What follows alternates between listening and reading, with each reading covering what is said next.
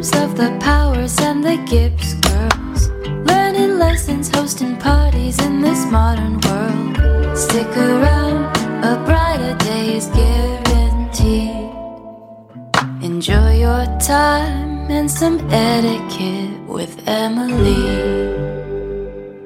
Hello, and welcome to the second episode of Etiquette with Emily. I'm your host, Emily Pertzborn. In my last episode, I gave you the who, what, when, where, and why of Etiquette with Emily. In this episode, I will be giving you some backstory about the trio of books by Kate Spade that inspired my love for the topic of etiquette, as well as a short lesson in introductions from the 1941 book, The New American Etiquette by Lily Haxworth Wallace. But first, I'd like to properly introduce myself.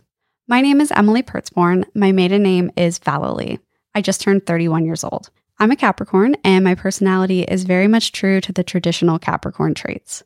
I'm an interior designer and decorator, and I also dabble in set design from time to time. I live in Los Angeles, California, in a 1930s apartment with my husband Brandon and our cats Dahlia, Abra, and Kevin. I have lived in Southern California my entire life, except for 1 year when I was a baby. I lived in New Jersey. Brandon and I also own an Airbnb in Des Moines, Iowa called Foxcroft Estate. I have been blogging for over 10 years on a wide range of subjects from fashion to cooking. I also buy and sell antiques and love going to thrift stores and estate sales. I went to school for fashion merchandising, but realized my interest in fashion really lies in my own personal style as well as fashion history. So I was a bit lost on what I should pursue as a career besides working in a museum or as a consultant for costume designers. I'm actually not even sure if that last one is a real job, but it sounds pretty fun.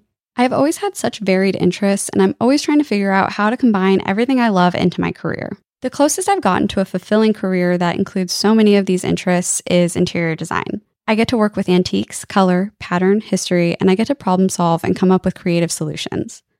But beyond the artistic fulfillment, I also have the privilege of tying in some of my other interests in roundabout ways. For example, when I design a kitchen, I get to incorporate my love for cooking. When I design a guest room, I have the opportunity to use my interest in hosting others and making guests feel comfortable. In the overall design of a home, there is an overarching theme of etiquette due to the entertaining nature most of our homes provide our guests. Comfortable seating, a place to hang your coat, china for dinner parties, flattering light, warmth and hominess, a well-stocked bar if you enjoy serving drinks, floral arrangements, scented candles, the list goes on and on. So my approach to design and decorating comes from a hostess perspective, not only for the guests who may visit, but more importantly for my clients, the residents of the home. If you hire me as a designer, my goal will be to provide warmth, coziness, and whimsy to your home. This coming year, I hope to continue to grow my design business and also dive back into the world of content creation through this podcast, my YouTube channel, my blog, Instagram, and an Etiquette with Emily newsletter on Substack. I don't want this relationship with you, my listeners, to be a one-way street. I would love to build a community of people with similar interests. In future episodes, I would like to include listener questions, and I'm always open for suggestions on topics to cover. So please email me at hello@emilypertzborn.com or shoot me a comment or message on the Etiquette with Emily Instagram page. If this community of design-loving, history-obsessed, and etiquette-intrigued individuals begins to grow, I will come up with ways to better connect online and maybe even in person. And now, for a lesson in introductions from the 1941 book, The New American Etiquette by Lily Haxworth Wallace. This book is a treasure trove of fun illustrations, American history, and practical advice that can still be utilized today.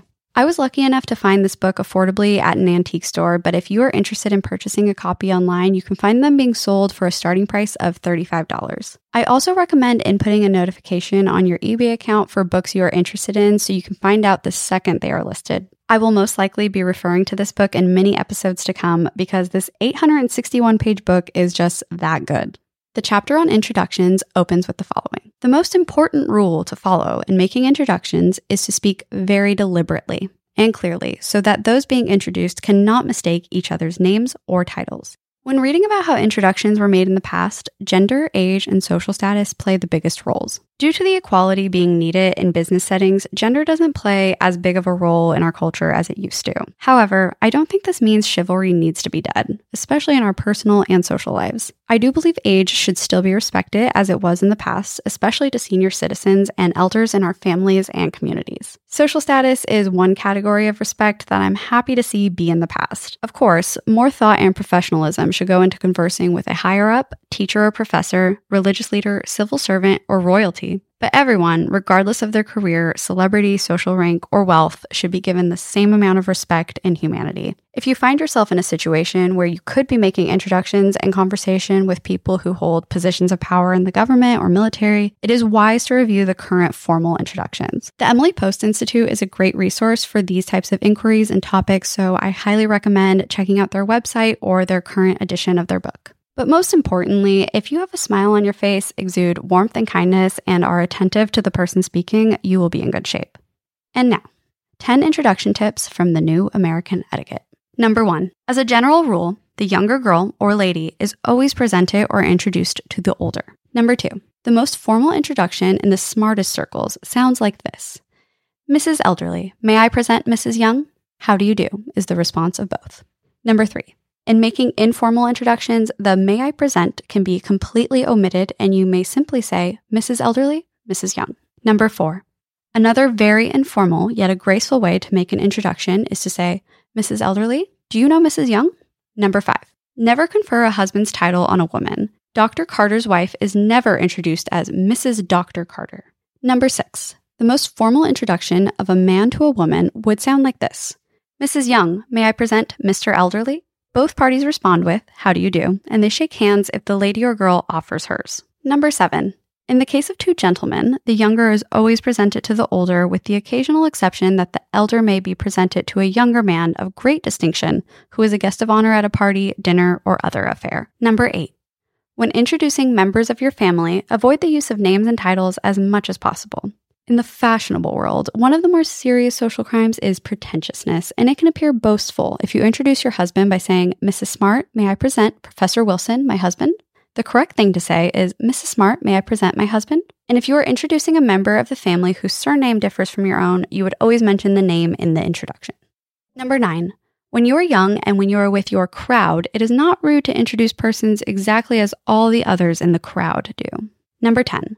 No fashionable person ever says, I am glad to make your acquaintance, or pleased to meet you. Even if the reason for those taboos cannot be easily defined, the fact remains that they are never used in smart circles, and the person using them is quickly classed as a person who is not accustomed to fashionable company. That last tip is so hilariously pretentious and is probably the only tip that has no modern day application. It's perfectly acceptable nowadays to tell someone, it's so great to finally meet you. I hope you enjoyed this little excerpt from the New American Etiquette. Stay tuned for more lessons from vintage books in future episodes. And now, may I present to you the story about how I fell in love with the topic of etiquette.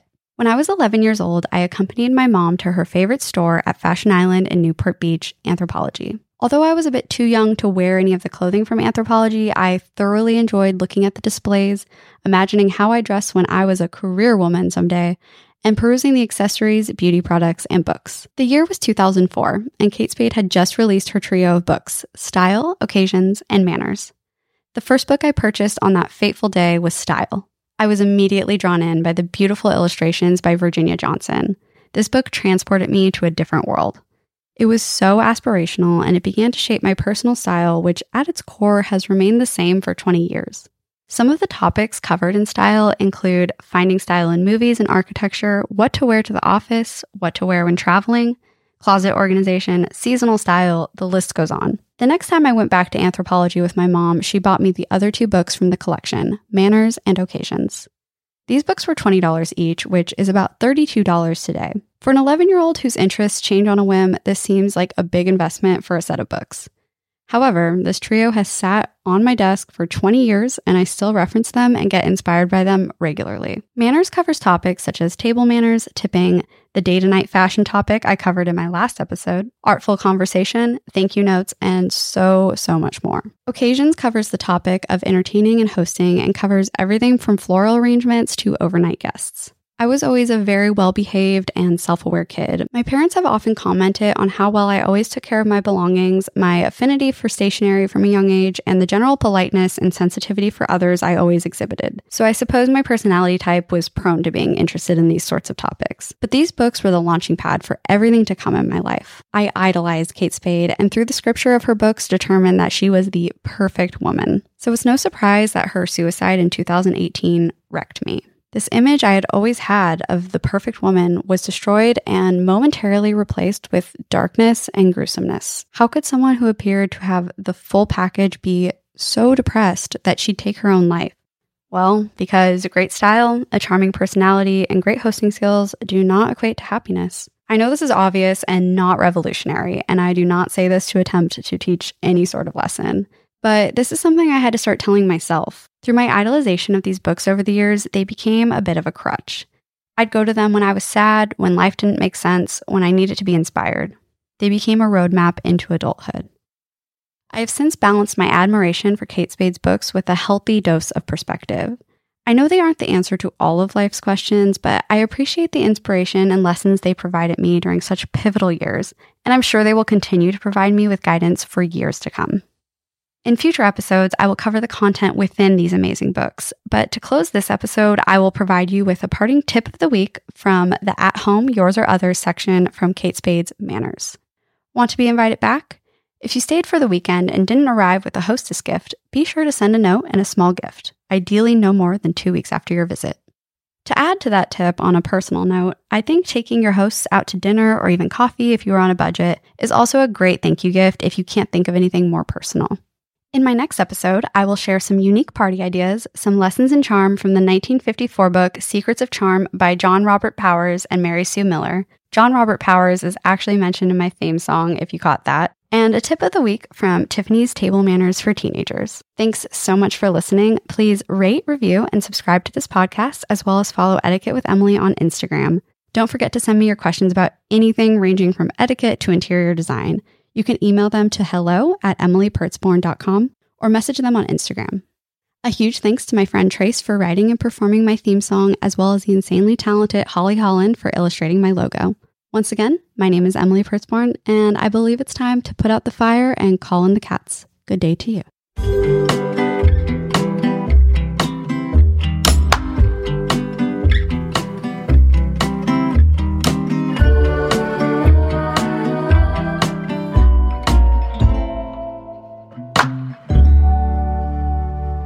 Etiquette with Emily.